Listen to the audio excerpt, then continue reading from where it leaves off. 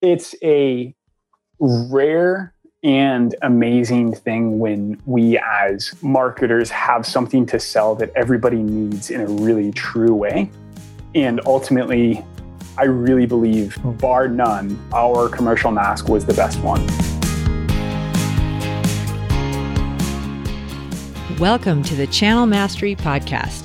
If you're a specialty business and brand leader obsessed with understanding what the most effective channels are today to connect with, serve, and sell to your target consumers, then you've just found the perfect podcast and community. My name is Kristen Carpenter, and I'm your host and the founder of Verde Brand Communications, the presenting sponsor of Channel Mastery. Verde created the Channel Mastery Podcast to level the playing field for the specialty brands we serve. Every week on this show, we study how consumer preferences are changing and the evolving channels they like to use to engage with their favorite brands. Once again, welcome to Channel Mastery and subscribe today.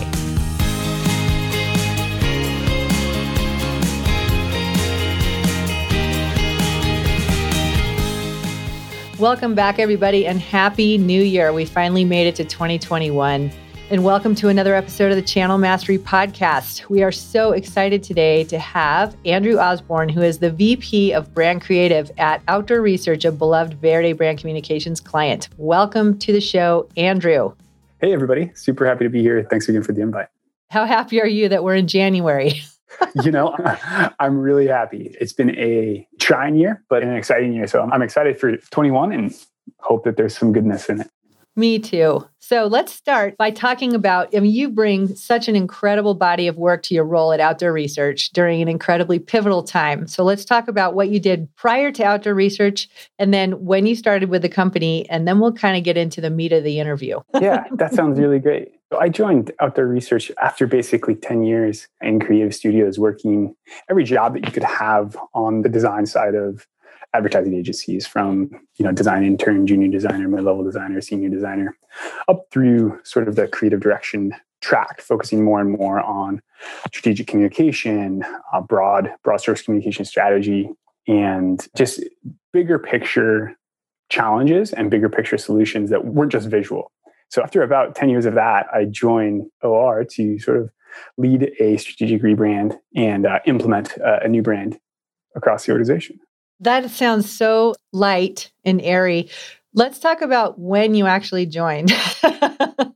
And where you were when you accepted the job, because this is, I think, where we kind of get, where we see the metal involved in this man.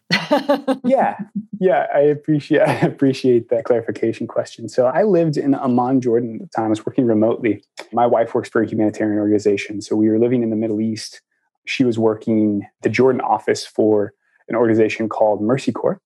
So I was working remotely for an agency based in Portland, Oregon. By that time, I was working primarily on our athletics clients, exclusively with outdoor and athletics, primarily on Adidas training.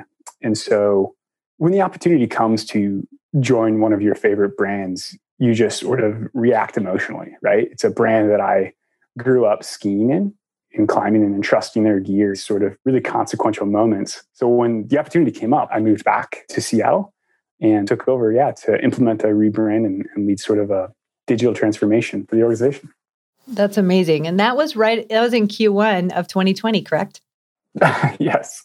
Yeah. So if you can jump in your time machine and try and remember what Q1 of 2020 looked like, it was a comfort that we didn't know we had.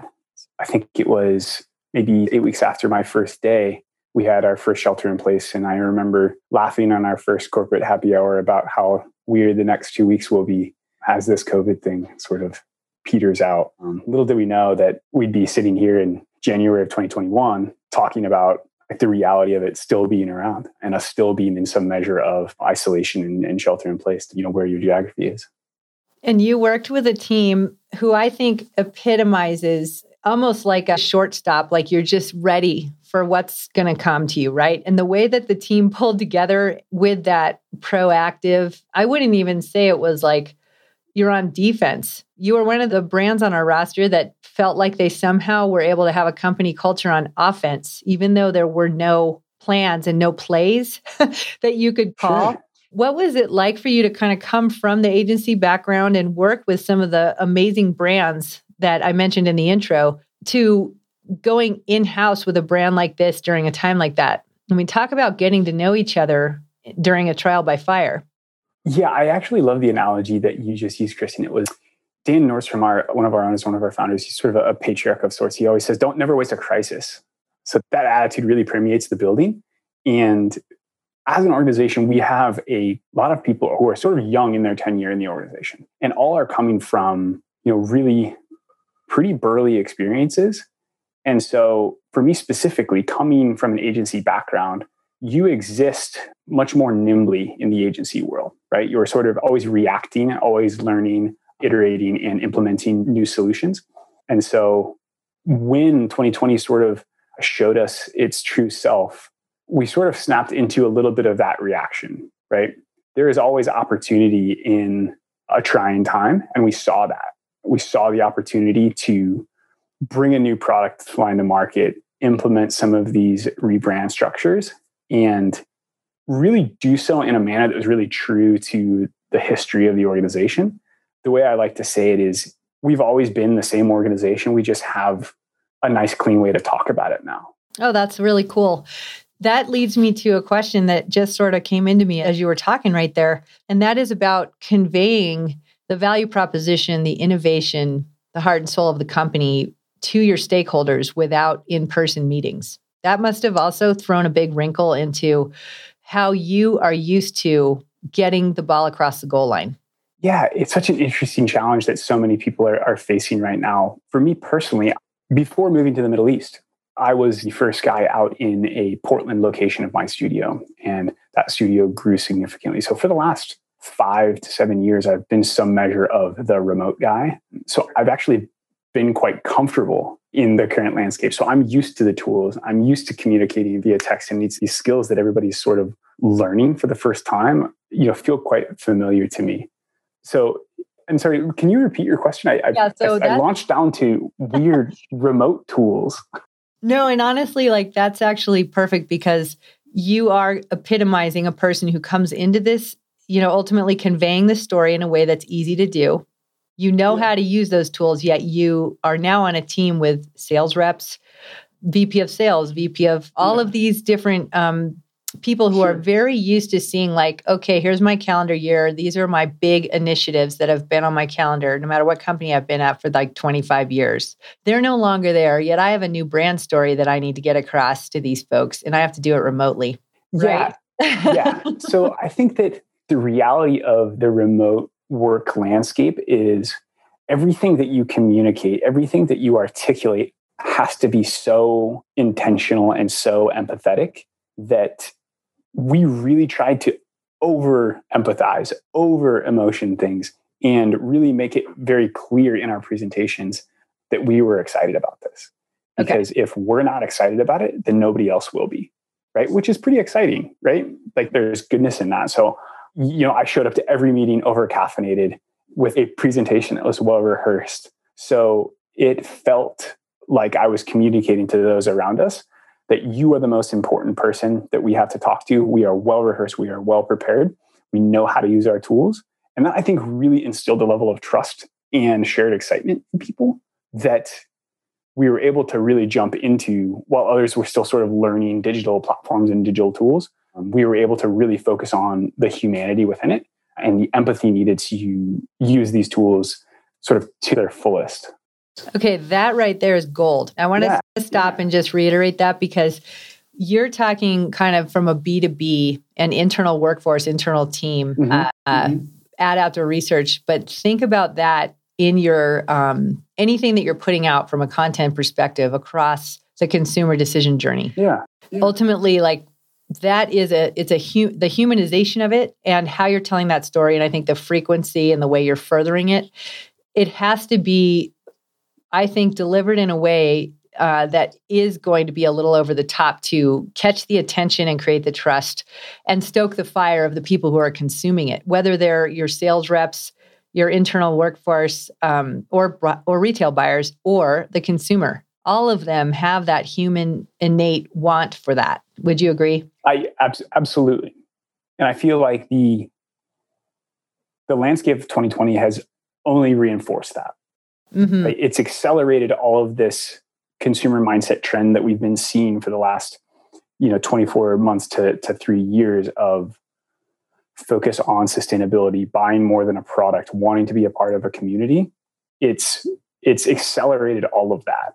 And so when you approach these content systems empathetically and try and put yourself in the consumer's mindset and bring them to the front of that decision-making tree, bring that into the front of that process, rather than starting with a product or an idea and trying to tell it to a consumer at the end, it really makes a meaningful connection, I think.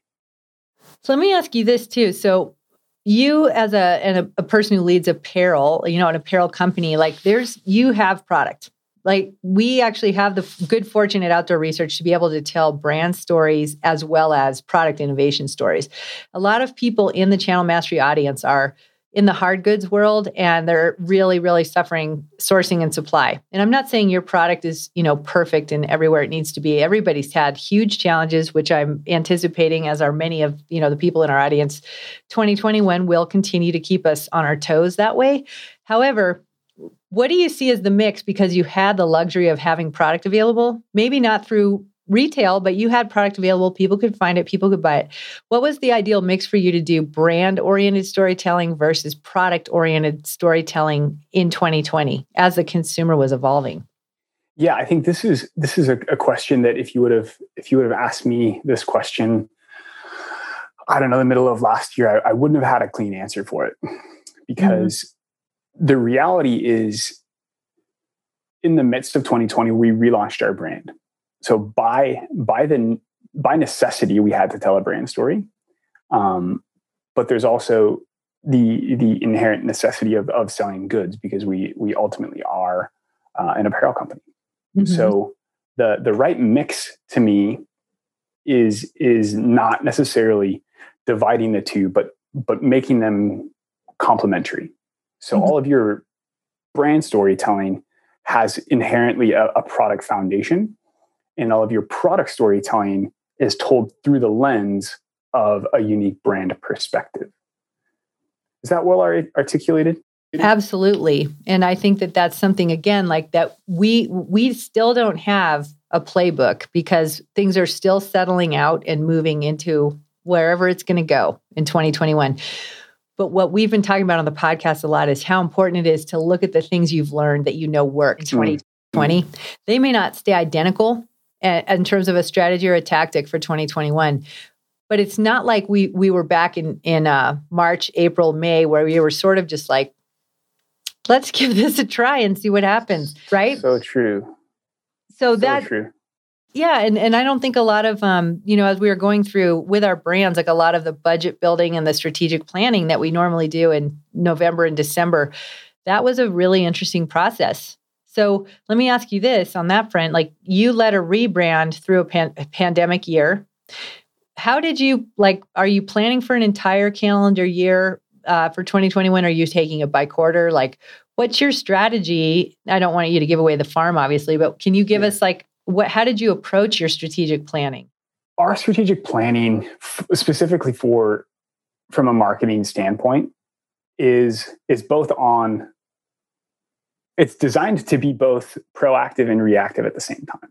So we have our day in, day out product stories that is aligned to our go-to-market calendar, that is really supporting a fantastic product process at Outdoor Research. But then above that, our brand marketing process is strategically loose and reactive, to be focused on the culture as a whole and connecting that unique brand perspective to the culture that's happening at that moment. Okay. Yeah, so we've created a content strategy for that brand marketing level that sits on top of or adjacent to, depending on how you like to create mental maps. That brand marketing layer that sits on top of is designed strategically to be very reactive, and that content strategy that we've created for that is we've created criteria for that. So we test against these criteria to see if it's a worthy pursuit for us. If this ticks all of the boxes, for example. And those 3 boxes are true. Is it a true story, especially now in 2021? Mm-hmm. There's a lot of misinformation and disinformation. So we want to make sure that we're focused on true stories. Evocative, to us, lukewarm is the worst possible outcome. So it must evoke some emotion, love or hate. It will evoke emotion, and timely. You heard me speak about that sacrifice of making sure that things are relevant in the moment and focused on culture and reactive. This timely piece, this final piece of timely, will often sacrifice some measure of polish for relevance. So that's true, evocative, timely, and those are sort of the 3 criteria that our brand marketing needs to tick. Oh my gosh, that is absolutely such good information. Yeah. And it's this could easily be a 7-hour podcast if you get me too riled up about some of the criteria and brand expression elements that we have, that we've sort of been building out. So, have you had any pleasant or surprising surprises around new channels or existing channels and how your consumer was engaging with those channels over 2020? Great question. Let me think about this for a second. I think I can prompt you on one. Yeah. YouTube or video. Like, tell us how you've seen that evolve. Because obviously there's like the fatigue of it. But then there's like, it's such a weird thing. As a consumer, I want every bit of new content I can get my hands on around the things I'm passionate about. But then I'm on video all day and dealing with video all day. And there is a true thing around panels, webinar fatigue, Zoom fatigue. For sure. So it's so bizarre because I finish my day, I kind of get through dinner, dealing with my daughter, et cetera. And then I get it to relax and I'm like, where's my cycling content? Right. So I'll respond sort of in 2 ways to this. First, with the pandemic, with budgets being trimmed, understandably, we sort of contracted to the channels that we really knew would return for us. Mm-hmm. One of those being video. But with this new brand marketing practice, we started creating long format documentaries that will be launching throughout Q1 and all of 2021. So stay tuned for that. But we've seen people sort of run to the margins on this video content. So exactly what you're saying of this video fatigue, we're seeing like 6-second videos do well and longer format documentary pieces. Because if you're engaged all day in video, you either want like very quick hit snaps of content or to really tuck into a series or something that you're really passionate about. So that's sort of like the 3 to 4 minute piece we're sort of shying away from, and we're rushing to the edges of long form documentary content and real quick hit, like 6 to 15 second video snaps. Okay. That's awesome. And that brings me back to a question I had about your presentation at the OR sales meeting. So a little bit of inside baseball here. The evolution of the consumer mindset is something you talked a lot about. Yeah. So can you fill us in a little bit on your vision for that? Yeah, this is, as consumers, as individuals, as humans, how we interact with brands changes and evolves at all times. We go through these micro paradigms where we're really excited about a certain trend. Cranberry juice popped off last year with the viral cranberry juice video, along with Fleetwood Mac. So there's these like really like interesting, exciting micro trends that happen. But then there's also macro trends of how consumers interact with brands. And those macro trends, I get really interested and excited about when we move from one to the other. So from like, we'll call it 1960 to 2000 was sort of one big block of a macro trend.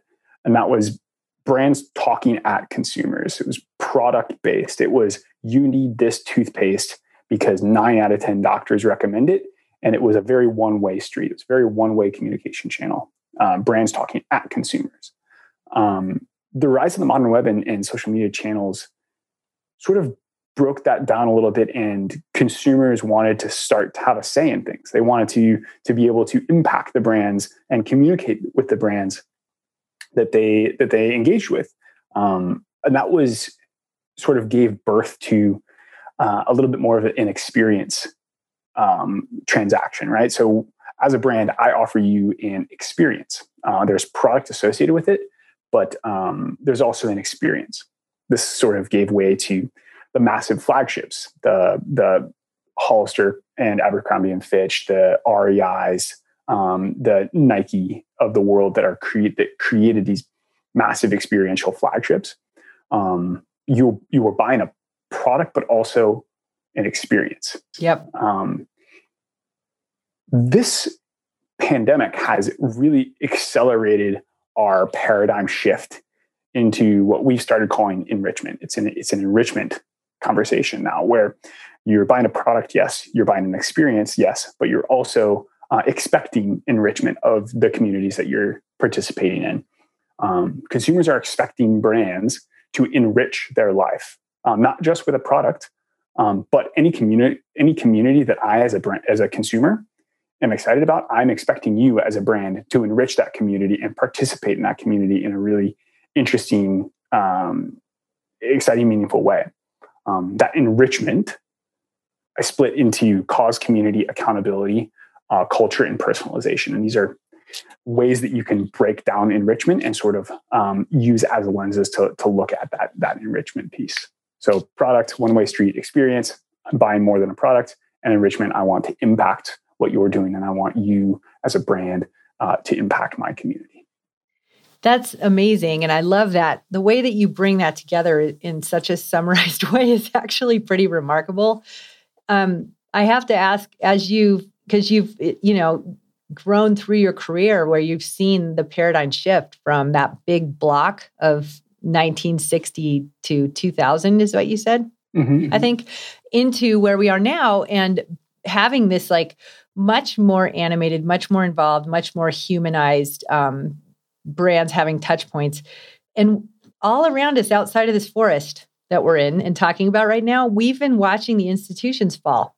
Sure. And that to me is also fascinating, because you're coming up with the experience of the outdoor research brand without having the platform of a trade show or a consumer show. Not that consumer shows are going to go away. I mean, I personally do question, unless trade shows evolve, like if that's going to be viable. However, like I'm basically saying you now have these institutionalized platforms are gone.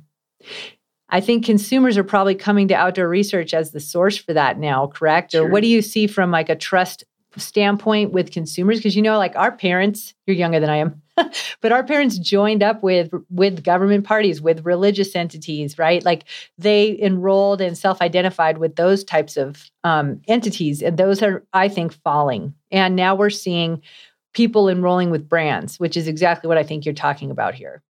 Yeah. And it's terrifying and exciting, and brands are stepping into those places that these religions, these governments, these institutions used to hold.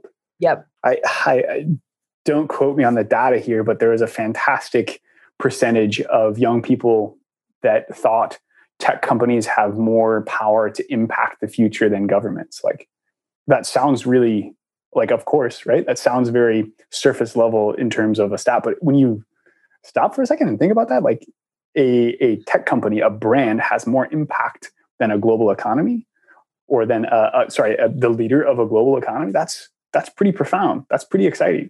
And so for us, what I really think this means is, as brands, as brand leaders, it is our job to really just get the hell out of the way. We call it democratizing our brand. So to us, consumers are coming to us looking for what we stand for, what our causes are, what our community and accountability are. So it's on us to demonstrate that, and then hand over our brand and say, no, actually, you are our brand. You are our ambassadors. You are athletes. You are community that's engaged via these social channels that are very two-way streets. You are our brand, and we give you a piece of that and let you internalize that, and then tell us what we should be. Very reactive, very democratized in our brand approach. That's insane and very cool. And let's talk about how you are approaching, you can be actually very intentional about micro influencers and influencers in this exact way. So they ingest it, they turn it back to you, and they put it in front of their people that follow them. Can you talk a little bit about how that's become part of your rebranding that you've done in terms of, tapping into people who really epitomize or personify rather where you want this brand direction to go? Yeah, I think that we even take it one step past that and out of the marketing realm, where we have an ambassador team that they're not just fantastic athletes. A lot of them are, but they're not just that. To be a part of our team, you have to have what we call sport adjacent passion. You have to have something that you're very good at, very passionate about, that exists outside of your climbing or skiing pursuit. And those types of people, to us, define us as a brand. Our story is their story. So we engage them from the very beginning of a product process, very beginning of a brand film process, and we say, here's what we're thinking. Are we right? If no, what else should we be considering? And we democratize the brand that way. And so it's less. It is exactly an influencer dialogue, because then once the product gets to the end of the line, then they do execute some of those sharing things that we want out of influencers. But it's more than that, because we want them to then ultimately feel responsibility and ownership of the product once it gets to a marketing standpoint. I love that. That is so smart. And it's a detail that I think a lot of people don't look at. So Chris Dickerson, who leads our integrated digital services at Verde, loves to see it as we don't just look at influencers to harvest audiences. We want to create something that's actually going to make them super excited to share with their people. And they have to be able to the client has to hand it over to that influencer to do that. That's not something they particularly love doing, but they have to do it today. Sure. When we look at paradigms, social channels have made individuals brands, like direct-to-consumer brands. If you wanted to look at sales data from the pandemic, the brands that are doing well are the brands that have a strong direct-to-consumer practice. So a lot of us at bigger brands are saying okay, how do we do this? How do we empower our retail customers to have a strong direct business? How do we as a brand have a strong direct business? Because consumers are becoming more and more discerning, and they're getting closer and closer to brands. I think it's really exciting.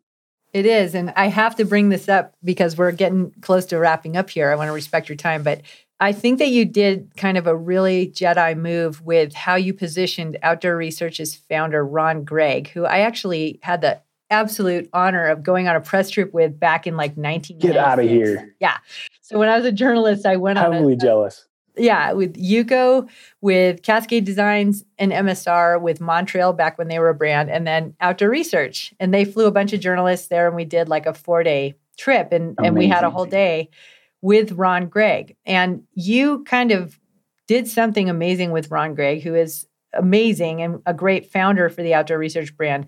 But you turned him into a modern story that really speaks to today's outdoor research consumer. And I'd love for you to talk about that, because that's a quandary for a lot of specialty brands today. Yeah, I think that our tendency as brands that have grown from a singular perspective like Ron Gregg is to almost use them as a mascot, right? Use this individual, this representation of them as a mascot, and hang our entire systems on that personality. But what we've done is take one step back from the man and look at how he solved problems. So Ron was a working nuclear physicist when he founded Outdoor Research. He was a totally eccentric dude who spent just an astronomical amount of time outside for his work. And being incredibly intelligent and incredibly stubborn, he often would find solutions to problems that were better than other folks. So it sort of built this idea in his head that he could do it better. And lots of times he was right. So we peeled back some of the layers of that man, that personality, that idea, and hung our brand, all of our storytelling on how he solves problems. So being a physicist, he solved problems using the only design ethos he knew. He wasn't a product designer. He didn't have a traditional background.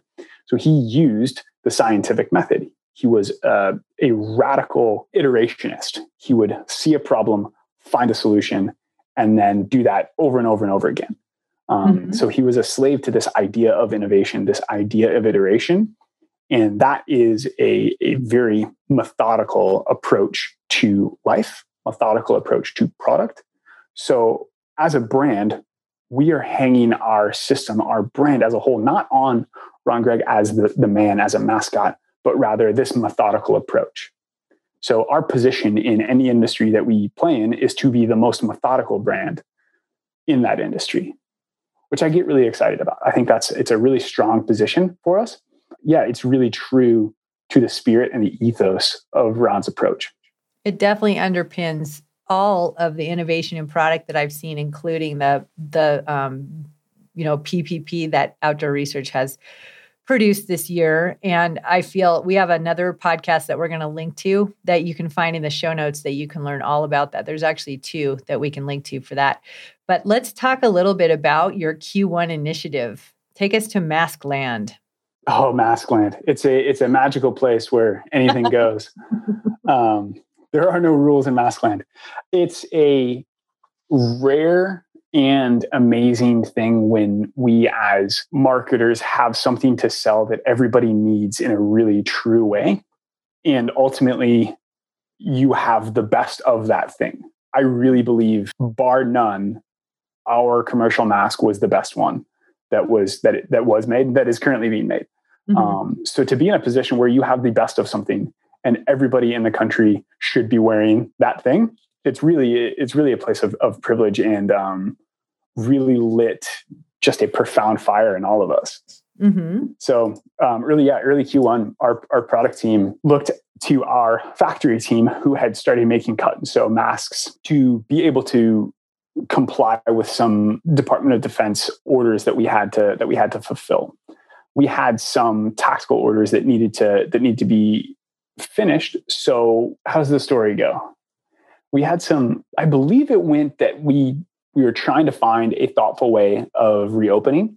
And the only way to safely reopen under our essential business designation was to be wearing masks at all times.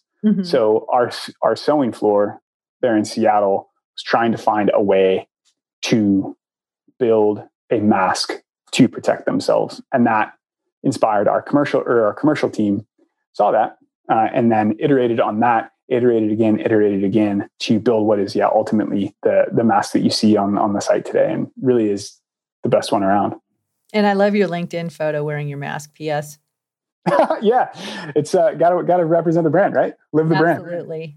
And everybody got those masks in my family and friend group for Christmas, and they literally asked for them because they all got them earlier this year and they wanted new ones. So I would say you're doing a pretty amazing job with that. So as we look to wrap up here, we'll look for Maskland, and we'll definitely put links in the show notes for you to be able to follow along with that. And I'm also super excited to see what this long form video content is that you're going to be rolling out in Q1 as well. Let's wrap up by just maybe giving us a few little breadcrumbs on that. I don't want to spoil the surprise at all, but here we are, early part of January. Yeah. So our newest and most exciting initiative is going to be these long format documentary videos.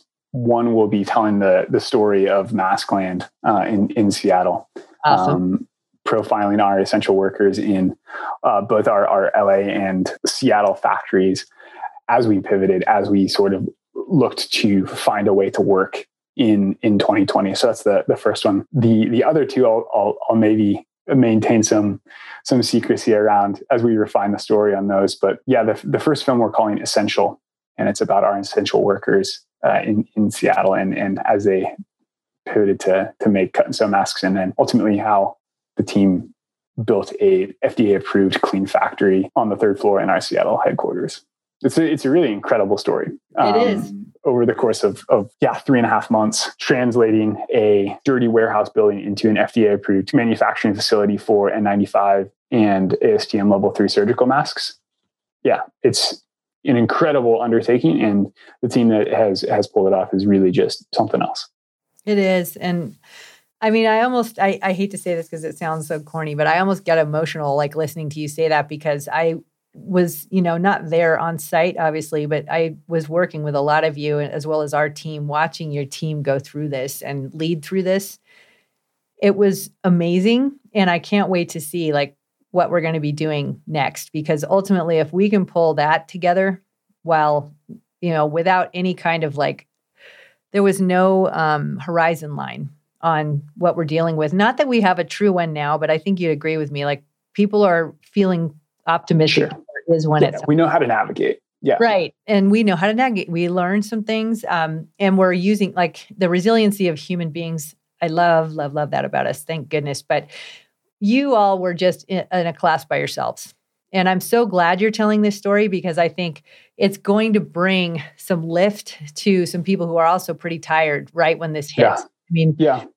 I wish I could say yay, 2021, it's easier. It's going to start harder. And then I think we're going to navigate probably. But I just want to say we have such deep respect for the work that you and the team did. And we were really proud to get the word out on it to affect more, positivity out there. And I just literally still am a little bit dumbfounded at what you were able to pull off. And the fact that you were a new member of that team and just jumped right in, without scouting the rapid, you just were paddle forward. That's pretty rad. Yeah, it's the reality is it sounds and looks impressive from the background, but honestly, our approach was show up 7 a.m. every day and make tomorrow better than today. Wake up, make tomorrow better than today. And then, now that, to speak to what you were just talking about, to be able to look back, to be able to take a breath and cast an eye at, March or April of 2020 and look at how far we've been able to come, look at how much we've been able to accomplish with this attitude of show up, making tomorrow better than today. It's really exciting and profound and emotional to look back at how far we've been able to come with a simple attitude of just getting to work every single day. My guess is that you had a great instinct to leave and, where you were and come and join Outdoor Research, one of your brands you grew up with. But I bet you, looking back now, you never thought that you were going to be part of a team on this, that rose to this level. So that must have been very powerful. And I want to thank you so much for taking the time to be with us here today, because I think this is a great start, a very authentic start in terms of hey, this isn't all unicorns, rainbows, and all that, but we are in a new year and we really proved that we can rise to the occasion and come together and do some amazing things last year. And let's just bring that to bear on this year. And I like your statement in terms of show up and make today better than yesterday. That's perfect. Yeah, it's we're just getting started. I truly believe that we're just finding our stride. The best is yet to come, I'm sure of it. And super grateful to you and your team for all of the help along the way. It was an amazing journey. I aged a lot, and I know everybody there did too, but amazing journey. So yes, thank you again, Andrew. True. It was wonderful to have you on here, and I hope to have you on again. Maybe once we get through the first quarter, I'd love to talk about how these long form documentaries went with video, because that's new for the brand, and I'm really excited to see how it brings everything together from a brand narrative standpoint with the product, with the people. I mean, everything. It sounds like it's going to be incredible. So still really looking forward to that. Really looking forward to it. Thank you so much for your time. Thanks for the opportunity. Awesome. Thank you.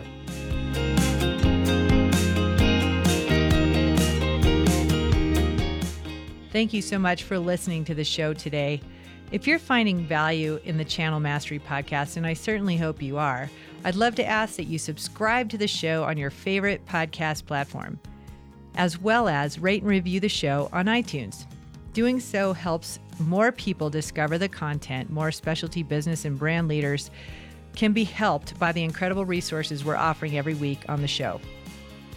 I also would like to invite you to join our community at channelmastery.com or verdepr.com.